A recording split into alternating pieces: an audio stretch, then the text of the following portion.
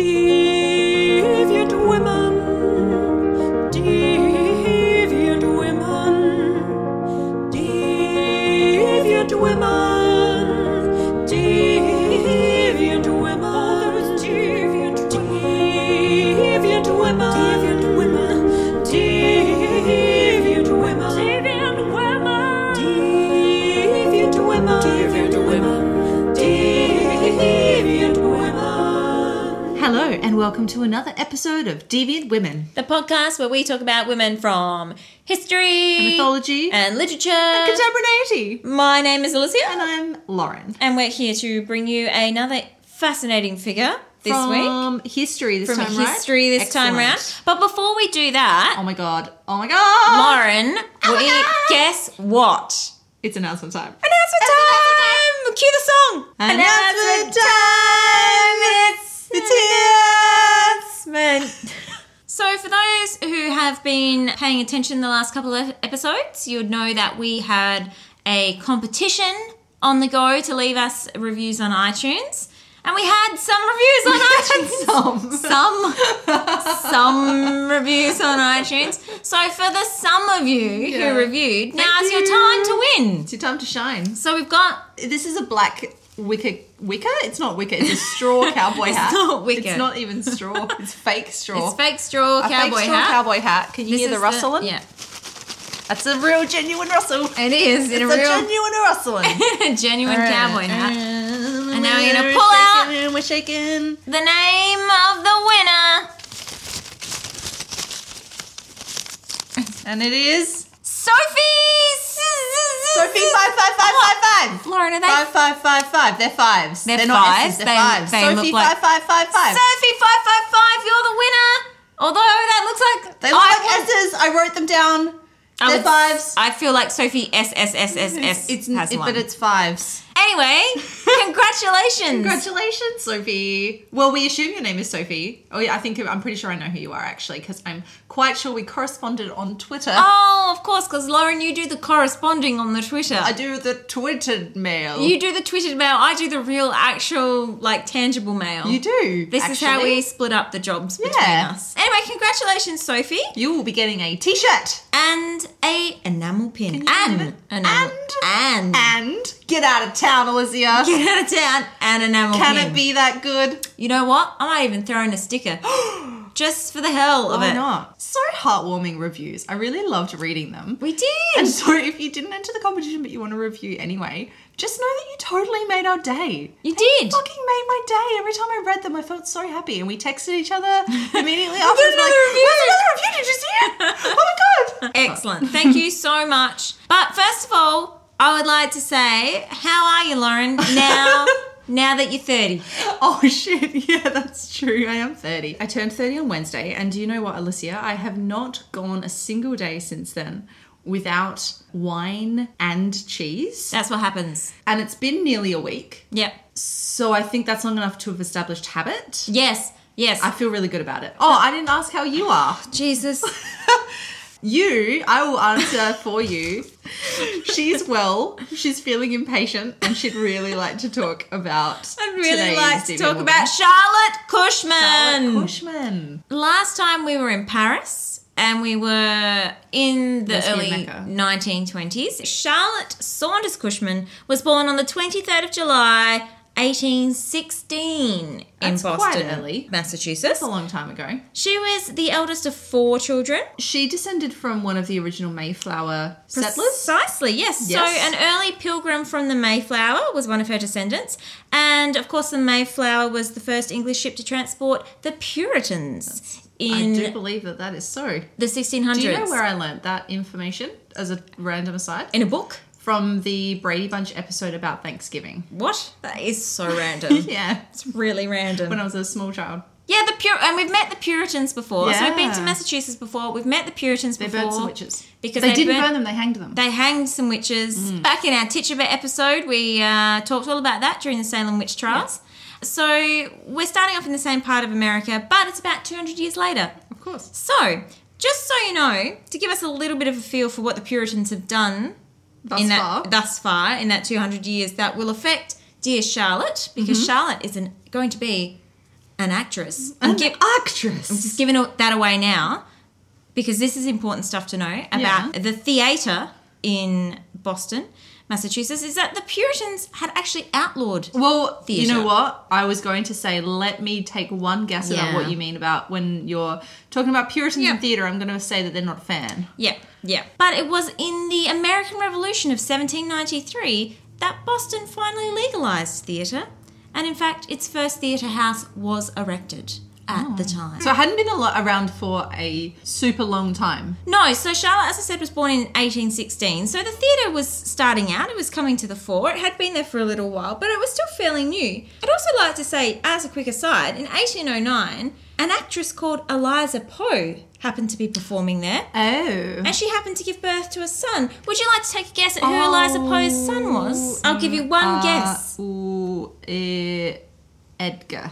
Edgar. Of course. Edgar Allan Poe was indeed born in 1809 in Boston. Cool. So that was just a quick aside. We'll move on from that. So, in terms of Charlotte, her father was a West Indian merchant, so they had a bit of money. But they didn't have their money for long, I'm afraid. Because by the time that Charlotte was 13, her father had pretty much gone bankrupt. To top it all off, before she was 13, he had also died. Oh. So debt was never settled and it was basically left with her mother and her 3 siblings. But luckily, Charlotte, as the eldest child, was already showing a little bit of promise. She had a talent as a contralto singer. Mm-hmm. So it was in 1834 that a Scottish opera singer called Mrs. Joseph Wood, who was also known as Mary Ann Peyton, she's a very interesting woman and may one day be a deviant woman, but we're just going to brush over her for today. All right. She heard the young Cushman singing and she recommended her to become a pupil of Mr. James G. Mader, who was a ladies' musical director. A ladies' musical director. And it was under his instruction that she made her first appearance in a proper opera at the Tremont Theatre in Boston. And she appeared in The Marriage of Figaro with great success. Great success. Great success. It's better than medium success. So she's off to a good start as a singer, bringing in a little bit of cash for the family. All's going well. All's going so well that she heads on down to New Orleans, Oh. where she's going to capitalise on her abilities Yeah. and start to grow her name as an opera singer. However, she arrives in New Orleans Uh-huh. and her voice Oh, no.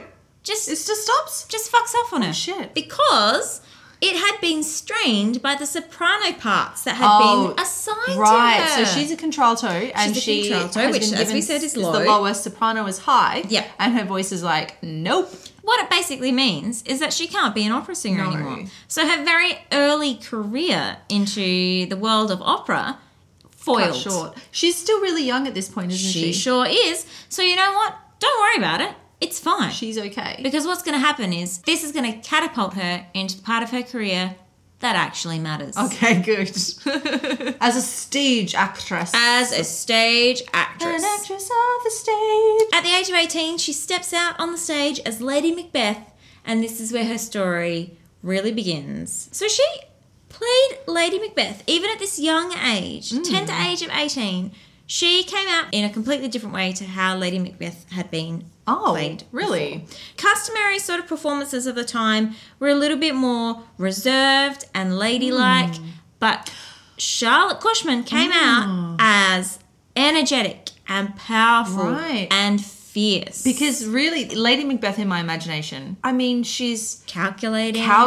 ambitious. She's the one who really has power over Macbeth. Yeah. So Cushman played her in this very sort of forceful and fierce and powerful fashion. Based on this performance, she receives a 3-year contract with the Bowery Theatre in New York. Was she talent scouted? She was basically talent scouted, yeah. Excellent. So she heads off to New York City and she's going to the Bowery Theatre and she's been employed as what was known as a walking lady. What? A walking lady. A walking lady. As opposed to a crawling lady or a running lady or a standing still lady or a lying down lady. They're the best ladies. Yeah, right? The lying down ladies. Yeah, I love them. They're great. So let me just contextualize what a walking lady is. Please do. So a walking lady, and you're going to be not at all surprised to learn, is basically someone He plays a variety of walk-on parts. Walk-on parts. Yes. Basically employed in an ensemble Yeah. to do whatever needs to be done.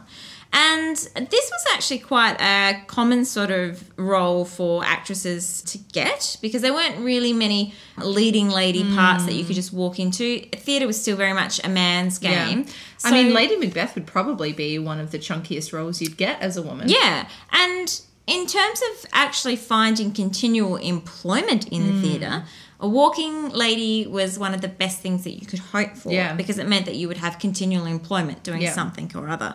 Actually, writing a little later in the century, another American actress, another possible deviant woman, so many deviant women from this time, called Olive Logan, was actually Olive Logan. Yeah, good name, hey. Great name. Said that a woman who has not the ability enough to rank as a passable walking lady in a good theatre on a salary of $25 a week can strip herself almost naked and be thus qualified to go upon the stage of 2/3 of our theatres at a salary of $100 and upwards. Ooh. So this also suggests that the theatre for women was still seen as a very unsavoury sort of thing. Yeah, it's next step up from... Prostitution. Yes. Yeah.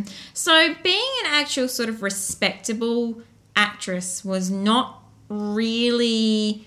really a being an thing. actress wasn't a respectable thing. No, that leap from the world of opera to the world of the theatre would have been... Yes, it's the logical step to take, but it's not the same thing in terms of the prospects of your career, your No, respectability. I imagine that her family, if you're a middle class, upper class, 19th century lady and you say to your family, I'm going to join the opera, they'd be like, oh, wonderful, lovely, here, have some money, go join the opera. But if you say, I want to go join the theatre, they'd be like, no, I want to be an actress. thank you. You stay home, young lady, Yeah, and you so get you married to Todd next door. Yeah, Todd next door. Yeah. Obviously. Yeah, because it was basically one step up from being a stripper or being a prostitute. And it wasn't just what you did on stage that was considered unseemly. It was also the entire sort of world around theatre that was considered I think unseemly. this is the thing that is the controversial part about theatre is so, particularly of the time, it's so associated with the world of vice and with all kinds of sundry sins and, it's the reason I imagine that a lot of people were attracted to the theatre. Yeah. Well, because the theatre had been a place mainly for men and prostitutes. And for a while, women couldn't even enter theatres without a male escort to prove that they weren't a prostitute. Yeah. You had to turn up with a man on your arm to prove that you could even go into the theatre and that you weren't there just to solicit your client for the night. And so theatre was pretty unappealing to middle class women as well because it wasn't considered, socially acceptable to go along to the theatre. But it was actually this point in time where some people sat around changing the ideas around what theatre was, and some of the rules that were put out were things like no drinking wasn't allowed anymore in the theatres, so you couldn't buy alcohol anymore, which was this idea that would stop you from being a little bit unseemly. Also that prostitutes weren't allowed to come in, so those women were barred from here on in. That seems unfair. It's a bit unfair. It's quite unfair. But this was in the idea of cleaning up the theatres. And other things were introduced as well, like specific seating for women that was separate to men. So this opened the doors for middle class women to start coming along to the theatre unaccompanied by men. This is kind of like in ancient Greece where women weren't allowed to visit the theatre at all. I mean, I think they were allowed to go to tragedies, but they certainly weren't allowed to go to comedies. And then, of course, in Shakespeare's time, women weren't allowed on stage. Like, women have been barred from the theatre forever. Yeah, so this was kind of starting to change what roles women could play when it came to the theatre, both on stage and as audience participants as well. So this is kind of a little bit like last week with the art world where we saw the rise of the kind of arts and craft movement starting to enable women to participate more, and that changed the way that galleries worked, and that allowed more women into the professional side because women were visiting galleries. And because women were the ones, like middle class women, were the ones who had spare time on their hands to go to the theatre. So when I think it was P.T. Barnum of Barnum and Bailey Circuses was one of the sort of the forerunners of this. I'm going slightly off topic here and I'm just running off my own knowledge, which may be incorrect, but who actually started to see middle-class women as an audience, as a source of income and revenue that wasn't being tapped into. Yeah, so they're like doing their market research Exactly. and figuring out their demographics. Precisely, because they're like, hey, wait a minute, there are all of these women with a bit of money who Yeah. have nothing to do with their time. Yeah, because all their children are at boarding Exactly. But they are not allowed into our theatres. We're wasting a Yeah. huge demographic here. Yeah. So in starting to clean up the theatres so that middle-class women could come in, and mainly this started sort of like matinee shows. Yeah, This yeah, is kind of yeah. where this idea came from, because evening shows are still going to be a bit unseemly for a woman on her own to come to an evening show. But you could come unescorted to a, During to the a, day. a daytime matinee show, sit in your women's only area, and that's perfectly respectable to do. yeah. This is where this kind of idea of tapping into this market of middle class women really began, and this is going to become really, really handy for Charlotte Cushman. This audience demographic is going to be super excellent for her. Okay, you're doing a lot of finger hand gesticulating. gestures. All But right. all that said, Cushman has her 3-year contract, as I mentioned before, with the Bowery Theatre. Yeah. The Bowery Theatre is run by a chap called Thomas Hamblin. He was the manager at the time. And look, to be honest, he wasn't really into high-class theatre. Oh. He was into animal acts, blackface minstrel acts, melodrama. He was into the kind of like the lowbrow entertainment. Yeah. And this is where she's got her start. Yeah, so not that salubrious for her to begin with, but fortunately, quite soon after, she gets this contract to go to New York and has started to make friends with a few interesting people that can help her out.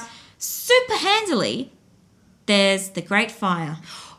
Oh. So there are about 3 Great Fires. I was going to say, I was in- like, wait. Yeah. What? I don't know this one. There's about 3 major fires during the 18th and 19th century in New York City. And this particular fire in 1835 burnt the Bowery Theatre down. Oh, no. Burnt down the wardrobe department.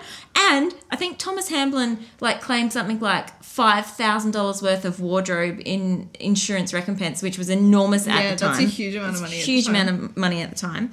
And the Bowery Theatre burnt down 4 times in 17 years. Really? Yeah. And did he keep claiming wardrobe insurance every I'm time? not entirely sure. Is this what you're suggesting? there were some rumours of arson that may have been the case, but he kept rebuilding. He's got some tenacity. He's got some tenacity. that go get him fire attitude. Much later, it wasn't until 1929 that the Bowery Theatre actually burnt down for the very last time my God. and was destroyed for good. You know what? Sentences don't often begin with, luckily, there was a great fire. So where does the Great Fire take her? Yeah, so it is lucky because it means that she's released from her contract at the Bowery Theatre. And she takes up an engagement in Albany, which is still in New York. I know, but Albany? You sound so disappointed about that. From New York to Albany, New York. When does she get to England? Not yet. Oh, Slow down. So, she needs to earn a bit of cash, as we've been mentioning, to help out her family. And so, because things have been a little bit rocky on the stage, she decides that she's going to try a hand at writing as well, just to hedge her bets. Okay. And one of the friendships that she's made since moving to New York is with a fellow called E. Burke Fisher, who worked at the New Yorker, and he helped her to get her first story published. And she published a story called Except from My Journal, The Actress, Oh. in Goody's Lady Book. And that was a popular women's magazine at the time. And Be like the Women's Day. yeah, pretty much, yeah. And so the story that she wrote was fiction, but it's pretty autobiographical, Okay. thinly veiled fiction, because Which no one does that. no one does that, because it's actually about the daughter of a wealthy merchant Oh, what? who goes bankrupt. What? So she turns to the stage to support What? herself and her family. Oh my God. What a surprise semi-autobiographical story. So she wrote poems and stories, and she sort of thought that this might be a fallback career if the whole acting business didn't go her way. Do you get paid enough money per short story to make a living back then? I don't think you do.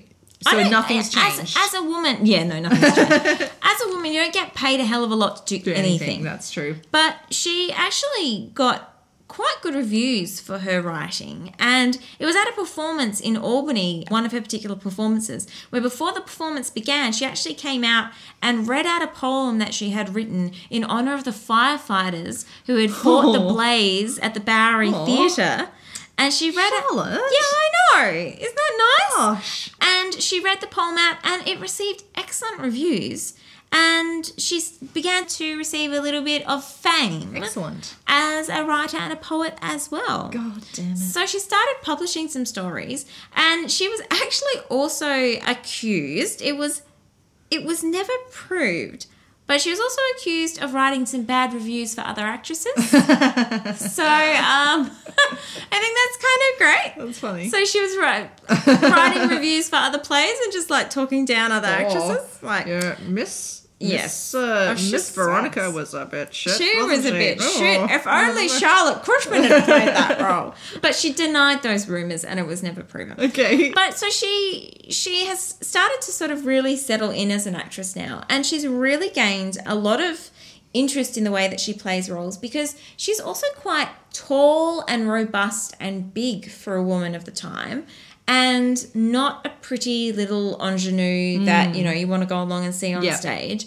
And she's quite powerful. And a lot of sort of quotes from the time say that she's quite manly in her presentation on stage. And she did play a lot of men's roles as well, which was not uncommon. I was just going to ask, is that normal? It's not uncommon at the time. So there were things called breeches roles, right? Which is basically women in breeches. So it was not uncommon for women to actually get on stage and play the roles of men. Not just Peter Pan. Not just Peter Pan in tights. So she was very good at these roles that she took on as well. Yeah, right. I don't know what it's like to be the tallest in your Oh yeah, you class, wouldn't have a little clue, bit. would you? What it's like to be Maybe a big Amazon. Get all the man roles in your school productions. Oh, Lauren. Yeah. Oh, well, you and Charlotte Cushman, you know. I did play far more male roles in my youth than female roles.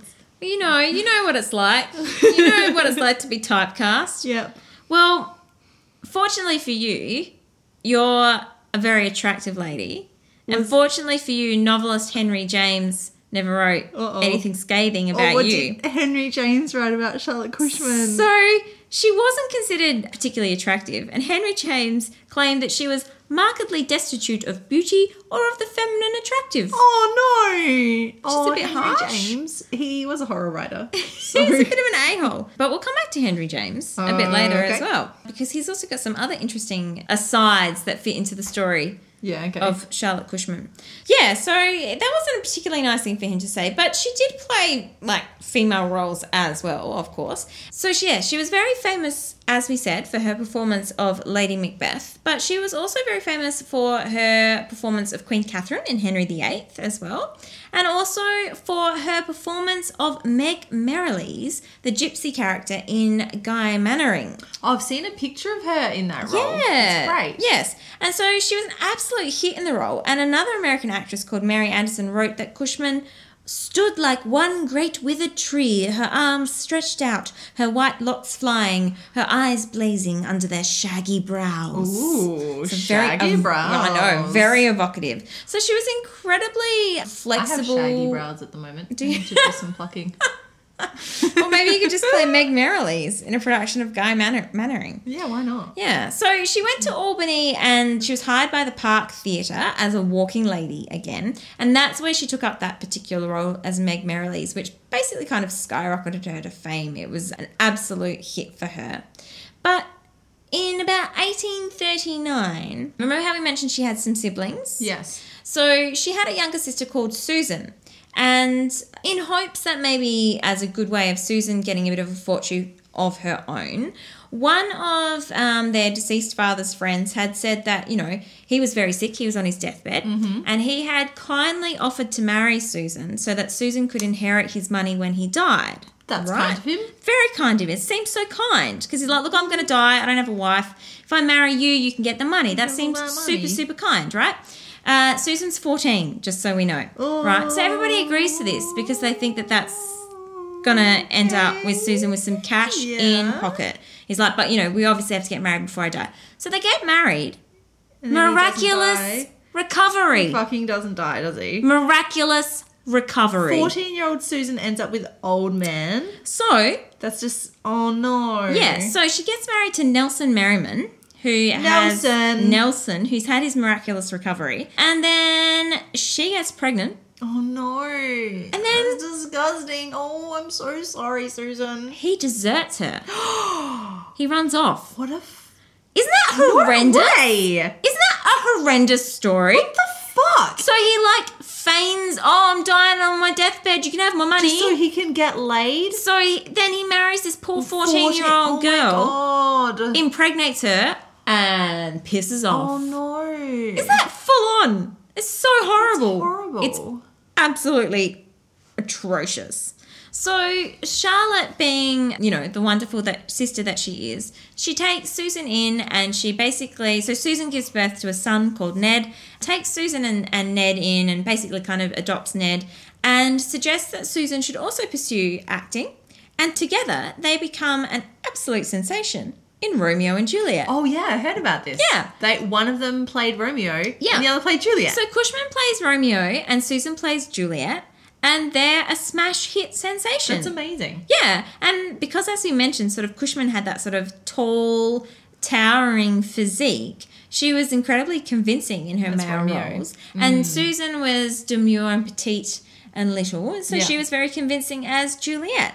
And so playing opposite each other, they were incredibly, incredibly successful. And I guess they probably, funnily, would have had great chemistry on stage, because they would have, not chemistry, but I mean, Just they pull a are face of, like, familiar. awkward. They're familiar with it. They have they would have an intimacy on stage. You know, Yes. it's not like you're playing romantic scenes opposite not complete that you wouldn't stranger be or- a stranger because you work together, but it's different playing opposite somebody who is your sister. There's a totally different kind of intimacy. Yeah, I think, and it's really interesting actually. I suppose that kind of the tenderness that would have come Yeah, through. that's what I'm talking Yeah, about. and I think it's they reprised the role many, many times, and it was incredibly powerful and successful. So Yeah.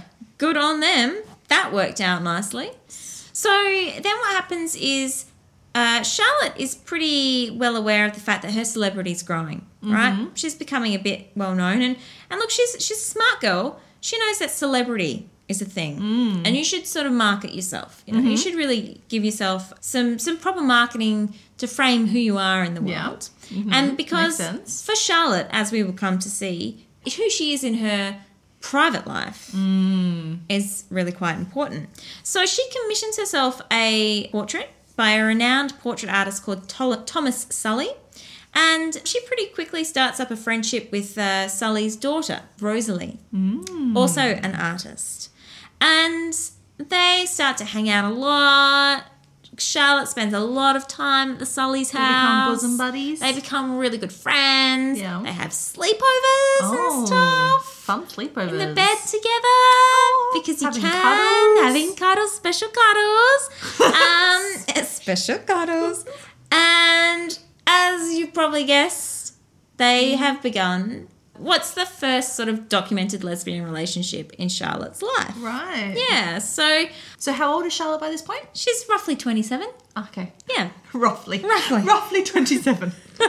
Roughly 27, 2 months and 3 days old. No, that's a lie. So, yeah, she begins her relationship with Rosalie. And she kept a lot of diaries, Charlotte Yeah. Cushman, a hell of a lot of diaries. And in one of her diaries, there's sort of a cryptic note that she wrote in July of 1844. And this is just before an important event in her life. And she wrote a little cryptic note in her diary that was, Saturday, July 6th, married. Married. And it was the same day that she'd given Rosalie a gift of a ring. Oh. So there's a suggestion here that they've had their own private marriage Oh my God, that's really beautiful. together. And I feel all lovely and nice in my chest. I'm just Yeah. thinking about them having a nice little secret.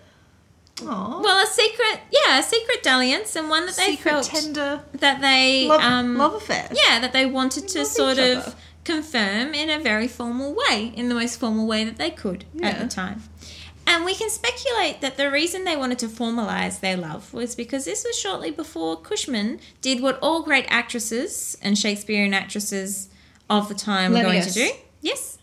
She's going to move to London. She's going to move to London. Is she going to take Rosie with her? No, she's not. Oh. Sad. Sad times. Yeah. Yeah, because of course, if you're a Shakespearean actress, you need to prove yourself on the English stage, right? So you need to play the Globe. Yeah, you need You're to go not back a to Shakespearean the... actor or actress if you haven't played the Globe. Yeah, you have to go back to the home place of the bard. So she set sail for England. Rosalie left behind. And again, she kept her diaries while she was on her trip to England. And I've got a little quote from one of her diaries while she was sailing across the seas on her voyage to England. She's 28 at this stage. And she wrote, "I am impatient and fear I shall not be successful abroad. If not, I am worse off at home than if I had never gone. However, time will show all. At all events, it cannot deprive me of her love, and I should care for nothing else." Aww. Oh, so quite a lot of love between the two. Yeah. Yeah. But Cushman needn't have worried about her success because she basically turns up in England and she's a hit. Really? Yeah. So, was there any kind of cultural prejudice about American actresses in England, or were they really special and amazing? I'm guessing it's one or the other, that they'd either be scorned as, ugh, Americans, what do they know about the theatre? Or it would be like, oh, Americans, they're so exotic. Well, the thing about Cushman that worked for her was that because of Cushman's physique and powerful presence, it worked in her favour because what she actually did was she sort of confirmed something about English femininity back to the English that they found novel and strange and weird, but they liked it because she was like robust American woman on stage. It made them feel better about petite, demure English femininity. That's really interesting. So there's something there about her Americanness. Yeah, that allows her to also be big and bold and loud and Yeah, exactly. not all these, typically pretty. That's right. All these brash sort of things that weren't considered English qualities were okay in her because it was a Yeah. part of her Americanness. Yeah, because it is, I feel like even back then it would be unusual to reach the level of career success that Charlotte did without physical beauty going along with it. Because Yeah. as much as it sucks, it is a thing.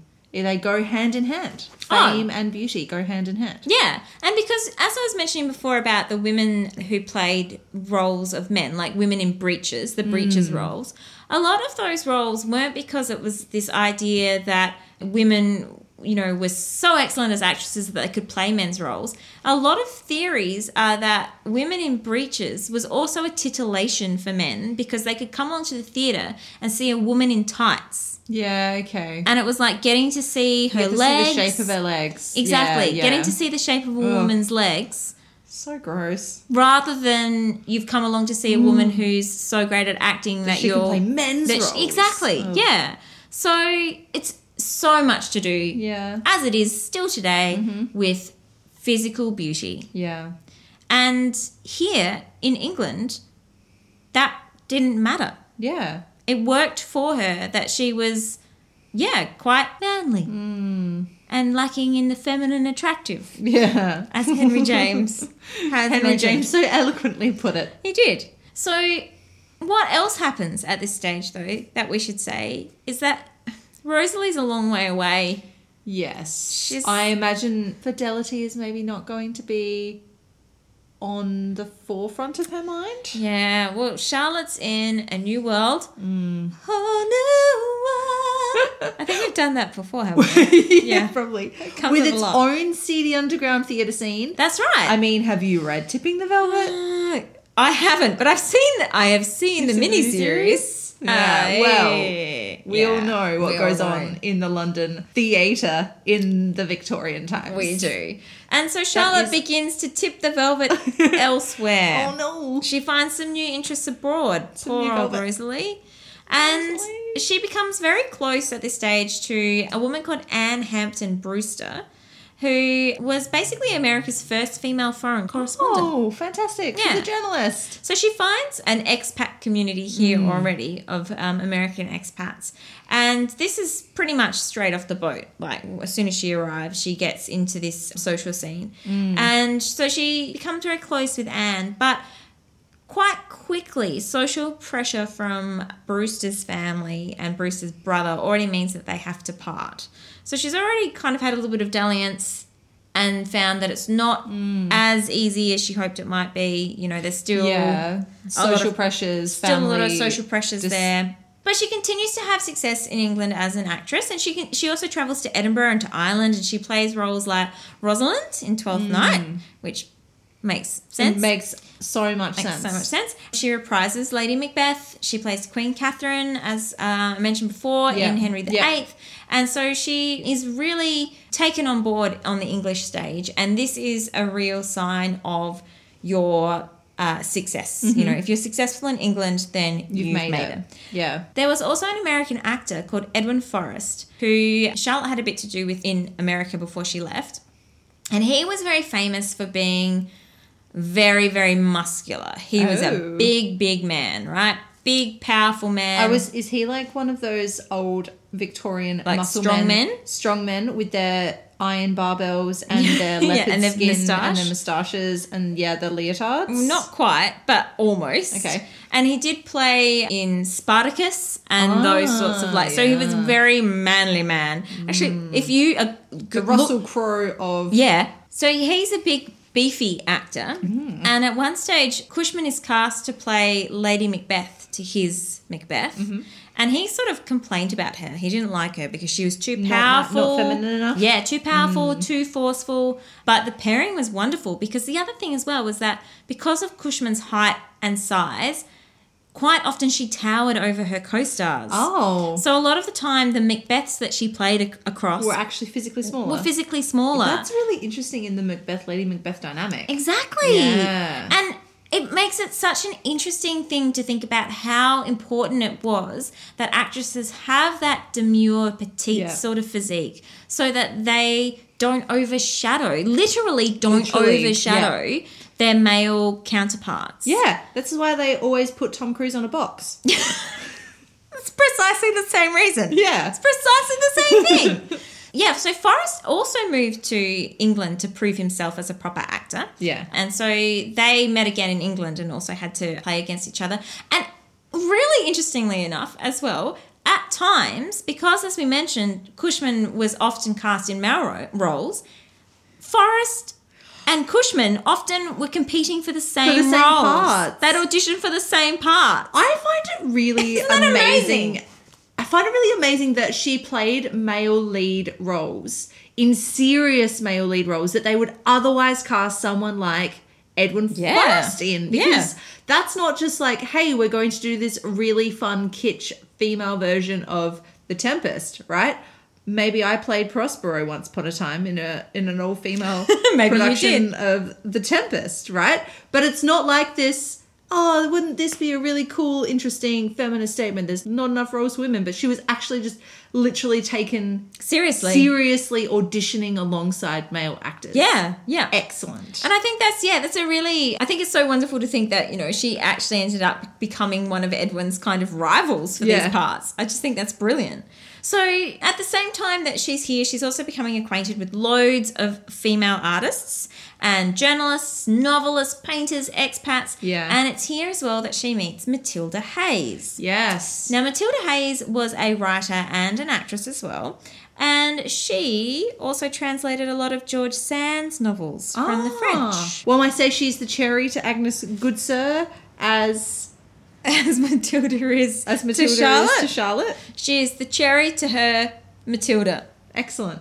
Is that how you would I think place that's that? how it goes. Yeah. Something. You know what I mean. She's very similar to the cherry to her Matilda. the cherry to... Will you be the cherry to my Matilda? I'm pretty sure we can make a saying out of that.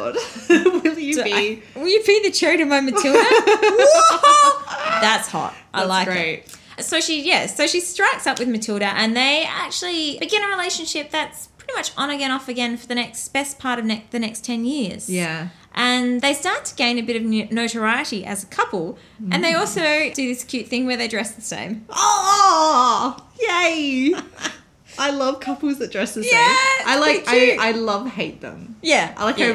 I admire them so much, but I also really want to make fun of them. Yeah. But I would never actually make fun of them. No, I think in terms of Matilda and Charlotte, it's cool that they started to Yeah. dress the same. I think that's perfectly fine. And in fact, it was Elizabeth Browning, Oh. famous poet. Famous poet and spiritualist. Why did I say poet? Poet?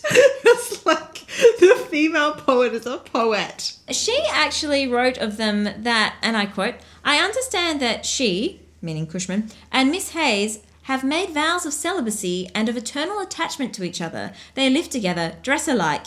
It is a female marriage." Okay. So they... This is amazing. Yeah. Elizabeth Browning This knew is that. amazing. So were they out? Yeah. So they were out. That's fantastic. They were a known couple.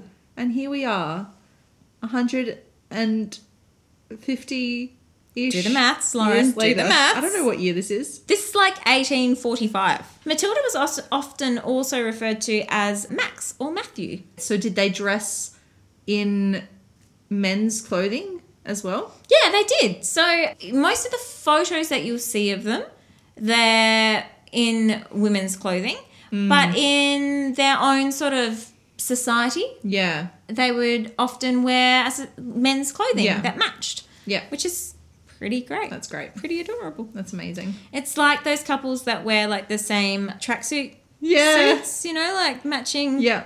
But as this relationship was blossoming, Charlotte received word that Rosalie, Oh. at the tender age of 29, Oh no. had died. Oh, Rosalie. Yeah, and I'm not entirely sure what Rosalie died of. I think speculation is she had a fever, but there's also speculation that she had a broken heart. Oh, no. Because she had heard about Cushman.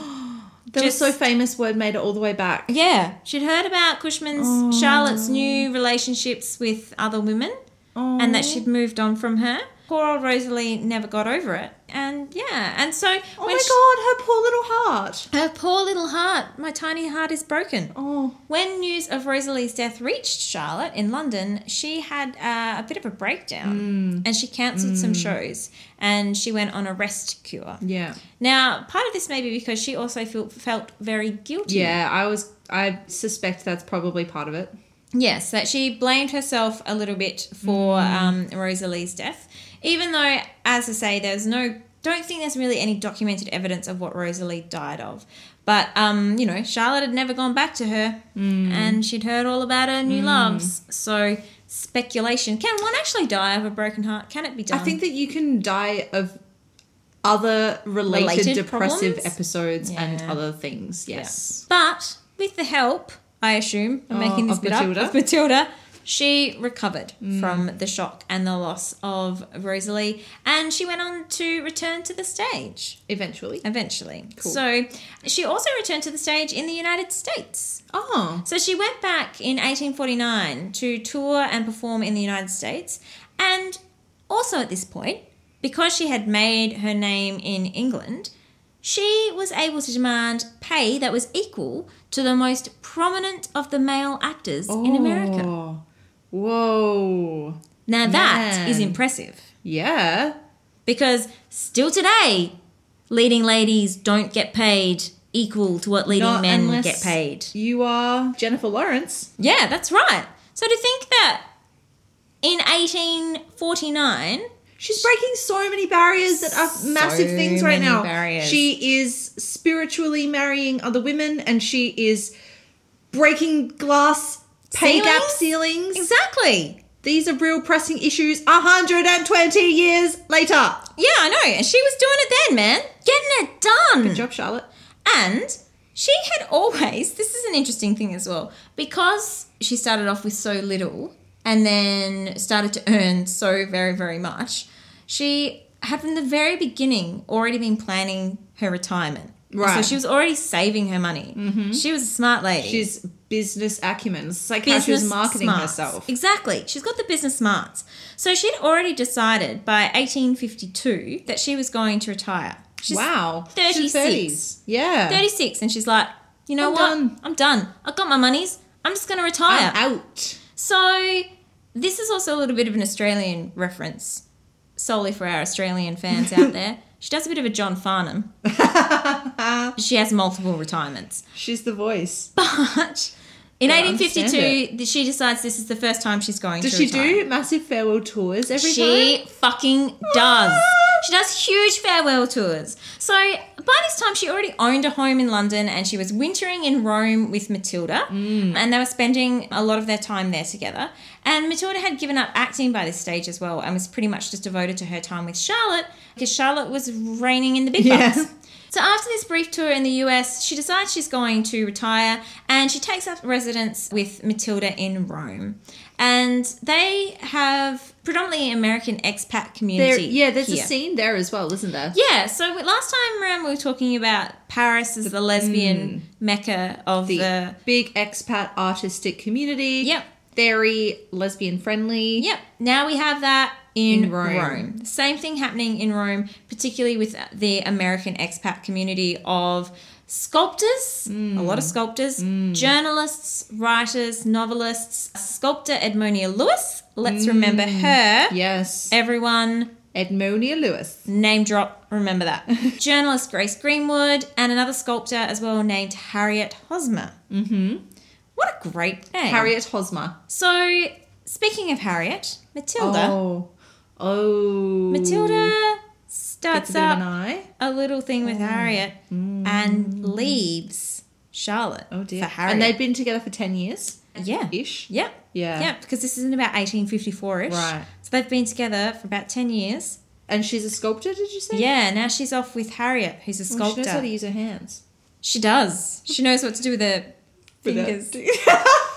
But this kind of sets off, and because it's such a tight-knit community here as well, it sets off basically just like an endless stream of sort of jealous... You can imagine, Jealous love right? affairs? This Or is like- it's a small scene. You all have to go to the same party. Yeah, yeah. Like, just imagine going to these parties and knowing, being like, everyone would be like, Everyone's hooking up with each Everyone's other. like, have you invited Harriet? Oh my and I'd be like, God. oh fuck, because Oh, I this is invited so Charlotte. Oh awkward. shit, I invited Charlotte. Oh, Oh my fuck. God. You can imagine how like awkward this would be for everybody. So much like texting everyone. I know. Just don't say anything to Don't Harriet. say anything. Just please. Lots keep of on the emojis DL. of like shock face. Yeah. Actually, it'd be more like sending off little tiny notes to each other. Yeah. Yeah. That they would And then have. getting the kitchen boy to run them to Yeah, each other's exactly. houses. Yeah, and they would have drawn little Smiley face. little smiley face emojis on it that they'd be sending Oh off. my god. Did you hear? Anyway, yeah, so this was kind of quite an unfortunate scene to occur, but Matilda eventually goes back to Charlotte. All right. The things with Matilda and Harriet don't last forever, and Matilda comes crawling back to Charlotte. Oh. But Please the- take me back. Yeah, exactly. I never knew what I had until I lost it. But she comes back to her, but I guess, things aren't Let me ever going guess. to be the same. Has Charlotte also moved on? Well, Does she So- hook up with some young ladies at a party? so also what happens is around about Yes. the same time, another American sculptor, it's all the fucking American sculptors, man. Their hands. It's the hands. I'm telling you. Yeah, you're so right. Another American sculptor called Emma Stebbins has moved to Rome with the sponsorship of her brother. And bizarrely enough, she moves in with Harriet. And directly into the lesbian fray. Oh my god. Call it a fray. And she quickly becomes involved with Charlotte. Oh my god. It must be such a small scene. A very small scene. Very incestuous scene. There's a bit of a famous story, and I don't know if it's true or not, but the story goes that one night Matilda sort of walked in on Charlotte while she was sitting at the desk Oh yeah. scribbling out an emoji note. Yeah, writing a love letter. Yeah, writing Pouring her heart out. Yeah, and Matilda walks in on her and she suspects that that's what she's doing. Yeah. She demands to see the note. Yeah. But Charlotte is like, it's No. not. She's like, no, you can't. You can't see this. Yeah, and she's This like- is private. Yeah, and she's like, but it's not to her. And she's like, well, if it's not to her, why Then can't you why show can't me? I see it. Yeah. And she's like, well, because don't you just trust me? And she's like, no.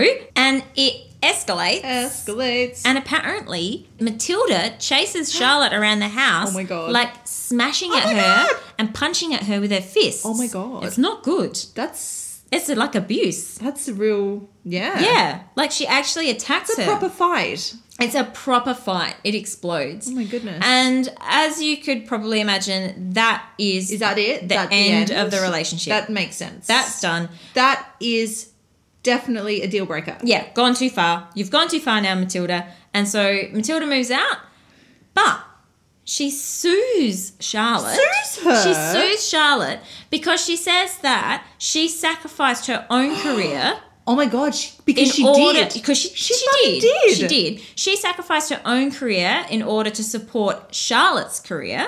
And so, therefore, she is due some of Oh what my Charlotte God. has. Matilda, businesswoman. Yeah.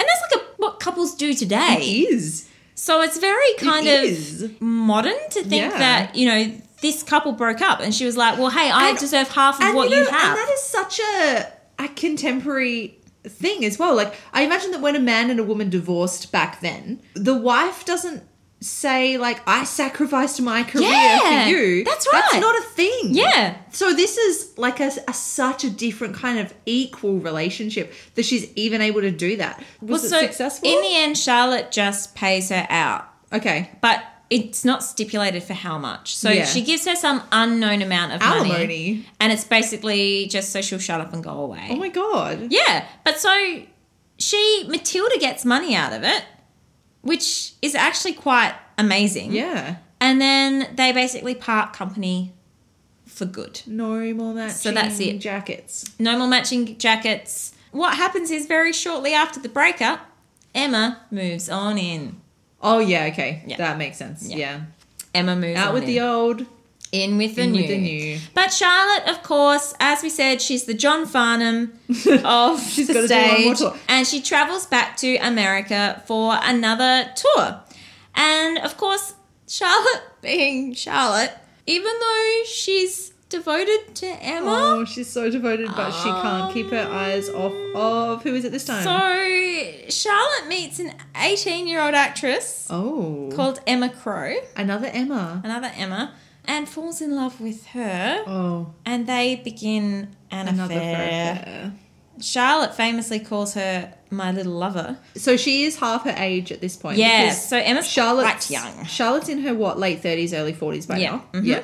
Before she returns to Italy on this tour of America, she offers to do a farewell performance at the Washington Theatre in the title role of Hamlet. That's right. She did the fucking title role. So she plays She played Hamlet. I think that is incredible. And her performance of Hamlet was apparently pretty fucking miraculous. I would give a lot of money if I could go back in time and see Tell Charlotte me about Cushman it. play How Hamlet. fucking great would that be? Because the thing I want to say here about Charlotte Cushman is that Charlotte Cushman was America's greatest actress of the age. her time. She was enormous. She's like celebrity. Imagine if you could go and see Meryl Streep play Hamlet. Yeah, exactly. It's like it's on par with the greats. I mean, it's amazing to think that Charlotte Cushman was so enormously famous and yet so forgotten, really. I mean, she's been honoured and, people have reclaimed her, but she's not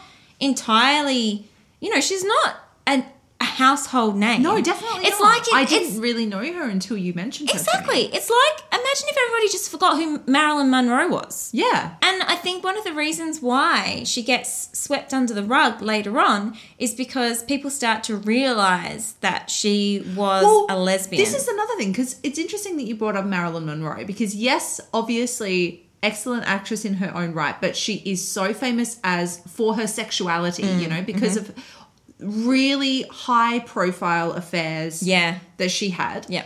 Whereas with someone like Charlotte Cushman, she is having very scandalous affairs. Scandalous in the sense of these are completely morally unheard of types of affairs to have at the time. But that means that she doesn't have a sexual image as someone sexually available to men.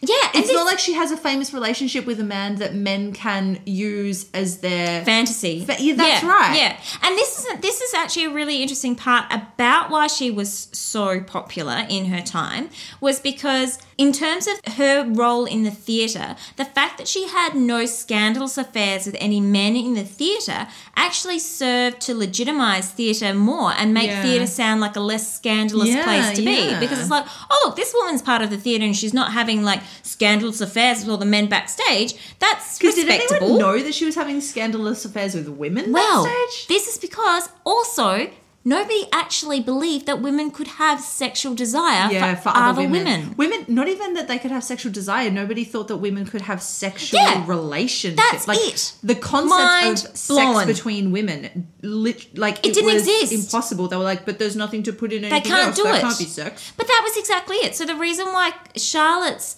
sexuality so early on wasn't threatening to anybody was because there was no concept that she was actually Yeah. capable of acting out And it's amazing on that because desire. it meant that all of these women could legitimately live Yes. together and have these communities and Yes. have these marriages. And meanwhile, behind the scenes, Yeah. just be like, "Oh, if only you knew! If That's only right. you knew what sex between women could be like." It's Like, totally under the radar because Yeah. the radar is like women are not capable of being therefore, there attracted is to no other threat. women. This is not threatening There at all. It can't be a thing. It simply can't be a thing. Yeah. It's insane. And so it allows them to live these lives Yeah. in communities And remember how that we love each other and support each other. and there's no repercussions Yeah. for it because nobody thinks that you're actually doing anything Yeah. unseemly. Yeah. And remember when we mentioned our good old friend Henry James Yeah. and his horrible comments about Charlotte? So there's the term Boston marriage, right? Which comes from his novel The Bostonians, which was kind of based on his sister. And his sister had a relationship with another woman. They lived together. Yeah. And so Boston marriages, he didn't coin the term. It was coined later from his novel. But it's basically this idea of two women who reject heterosexual marriage. Yeah. They shack up together, they pool their money together, and they have relationships where they are financially dependent on each other, and they were thought to be sort of just close friendships that were void of any romance. Yeah.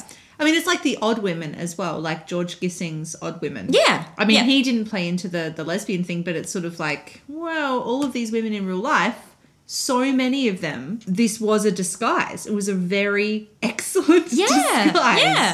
And the thing is that like some of these relationships, there's suggestions that, yeah, these women were actually just genuinely really, really close platonic friends. And that was how they just simply Yeah. bucked the system. But for a lot of women, They they were weren't. having genuine Relationships. romantic, loving relationships. And it was just, everyone was just like, oh, they're just those funny old women that live Yeah. together. It's Yeah. great. And how wonderful that these two women can be such close friends. It's- Isn't that beautiful? They're the picture of innocence. The picture of innocence. It's so amazing. As we were saying, she plays Hamlet. It's amazing. There was even a petition put together by some like prominent Washington families to implore her to perform her Hamlet for them in Washington. And she even performed it to Abe Lincoln. She did, didn't she? Yeah, Abe Lincoln met her and he said that he hoped to one day see her play Lady Macbeth. And so indeed she did play Lady Macbeth and old Abe I saw saw it. her. Yeah. She also played in benefit concerts to raise relief money to support wounded and sick Union Army soldiers because the Civil War, of on- course, yep. was like raging now. And so she's on the right side of history there, looking after the Union soldiers. She goes back and forth between Italy and America a few times on her farewell tours. This time when she returns to Italy, Emma goes with her. Mm-hmm. And So there's no so that she can watch her and make sure she doesn't get eyes for anybody else? women. But you know what happens? She does? No. Do you know what happens, What? right? This What? is an interesting twist of fate. So do you remember how we mentioned Charlotte adopted her sister Susan's son, Ned? Oh yeah. Mm-hmm. I've forgotten about Ned. Yeah, Ned gets eyes for Emma. Oh. And Ned and Emma get married. Whoa, really? Oh my god. Yes. In April 1861. I mean, they are far more age appropriate. Yeah, that's true. Yeah. So in 1861, Ned Cushman Oh my and Emma God. Crow marry. So she still becomes a Cushman. Yeah, she still becomes a Cushman. And then they all live together in one big They mess. all live together. in one big hideous mess. Oh my god! Oh my god! It's out of control. Oh my god! Imagine marrying your auntie's young Lover. lesbian lover. And because Emma Stebbins is still around, right? Oh my God. So Charlotte and Emma Stebbins are living together, and then Ned Cushman and Emma Crow start living Sorry, with them. Charlotte and Emma Stebbins get back together? Yeah, they get back together. Yeah. And then, okay, alright. That sounds like a fun house. It does sound like a fun house. So again, she goes back to the US, and this time around, she actually does her final Actual real life farewell. actual on the stage performance final. And in New York, she's so famous and so loved that at the end of this particular final performance, there is a parade through the streets for her. Wow. There's fireworks and there's a candlelit procession Oh my god. through the streets of New York That's incredible. because she's so beloved. And sadly, she's very shortly diagnosed with breast cancer. Oh. She's in her 50s now and she's been diagnosed with breast cancer. Emma Stebbins and Charlotte, they go to Scotland to try some pretty cutting edge hydrotherapy treatment for breast cancer, but sadly it Doesn't work. doesn't work. And Stebbins ignores her own sculpting career and devotes her time fully to caring for Charlotte. They go back briefly to Rome and then they go back again to the US, and that's pretty much where they stay for the rest of Charlotte's life. Charlotte, being Charlotte, despite the fact that she has an illness, despite the fact that she's had a farewell tour, she decides she's One going last go. one more time. One last go at it. One more go. But she doesn't return to the stage as a full dramatic actress because she can't physically do it anymore Right. because now she's ill. So she actually resorts to giving dramatic readings of poems and ballads rather than actually performing on the stage. And she continues to do this pretty much until the very end of her life. So she continues to do what she can as an actress until in a Boston hotel room at the age of 59 in 1876, she passes away from pneumonia, which is From pneumonia. a complication Yeah, of okay. her breast cancer. It is, yes. Yeah. Also, in that time, before she passes away, she does return to Boston to have a public school named after her. And it was the first public building in Boston that was named after a woman. Yeah. I know, super cool. There's also a Boston Women's Heritage Trail in her honour and many other Things named after Cushman-related her. That's awesome. honours. Excellent.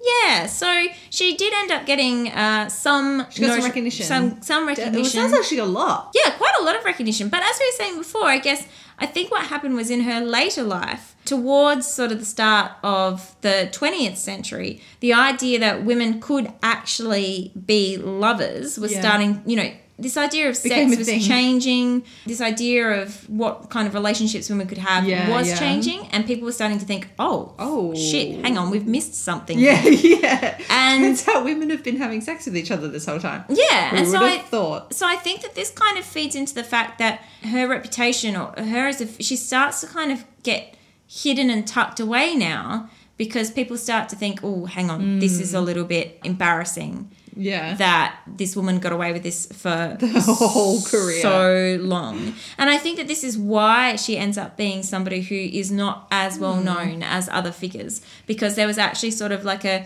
revisionist movement to pretty much, kind of cover over most of her fame and Fucked. most of her life.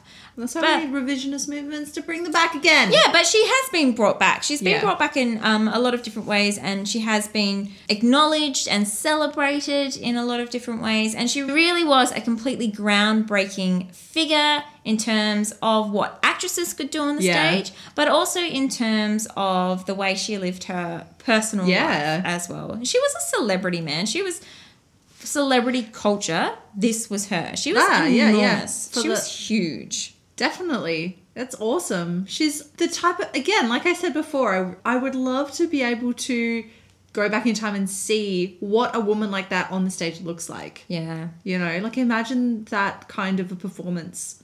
Be amazing to Yeah. get in the old time machine and go back and see her. Yeah, so she definitely Cool.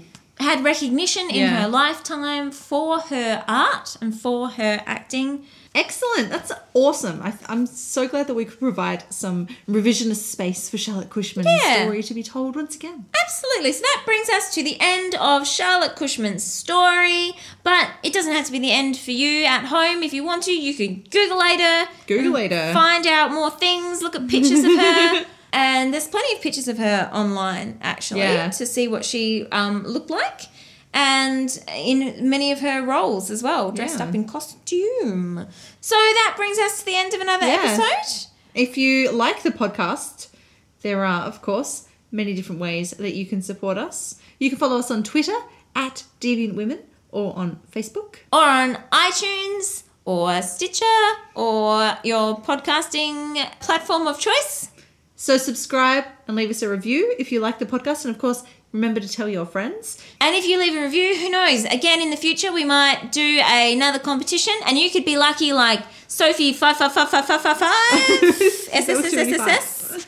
Yes, you could. You never know. You never know your luck. You never know your luck. And of course, if you really want to support us, show your love for us, you can find us on Patreon. We so love our Patreon supporters, and it means the world to us that people are willing to support the podcast in that way. That's how we bring this podcast to you. It's how we bring it to life. That's right. And our Patreon supporters can expect some more exciting Patreon content coming up very soon. But if you don't want to commit all the way to Patreon, but you still want to support us in some way, you can find our store on Etsy and you can buy some merch. And you can find all of the links to these things on our WordPress site. Which is deviantwomenpodcast.com.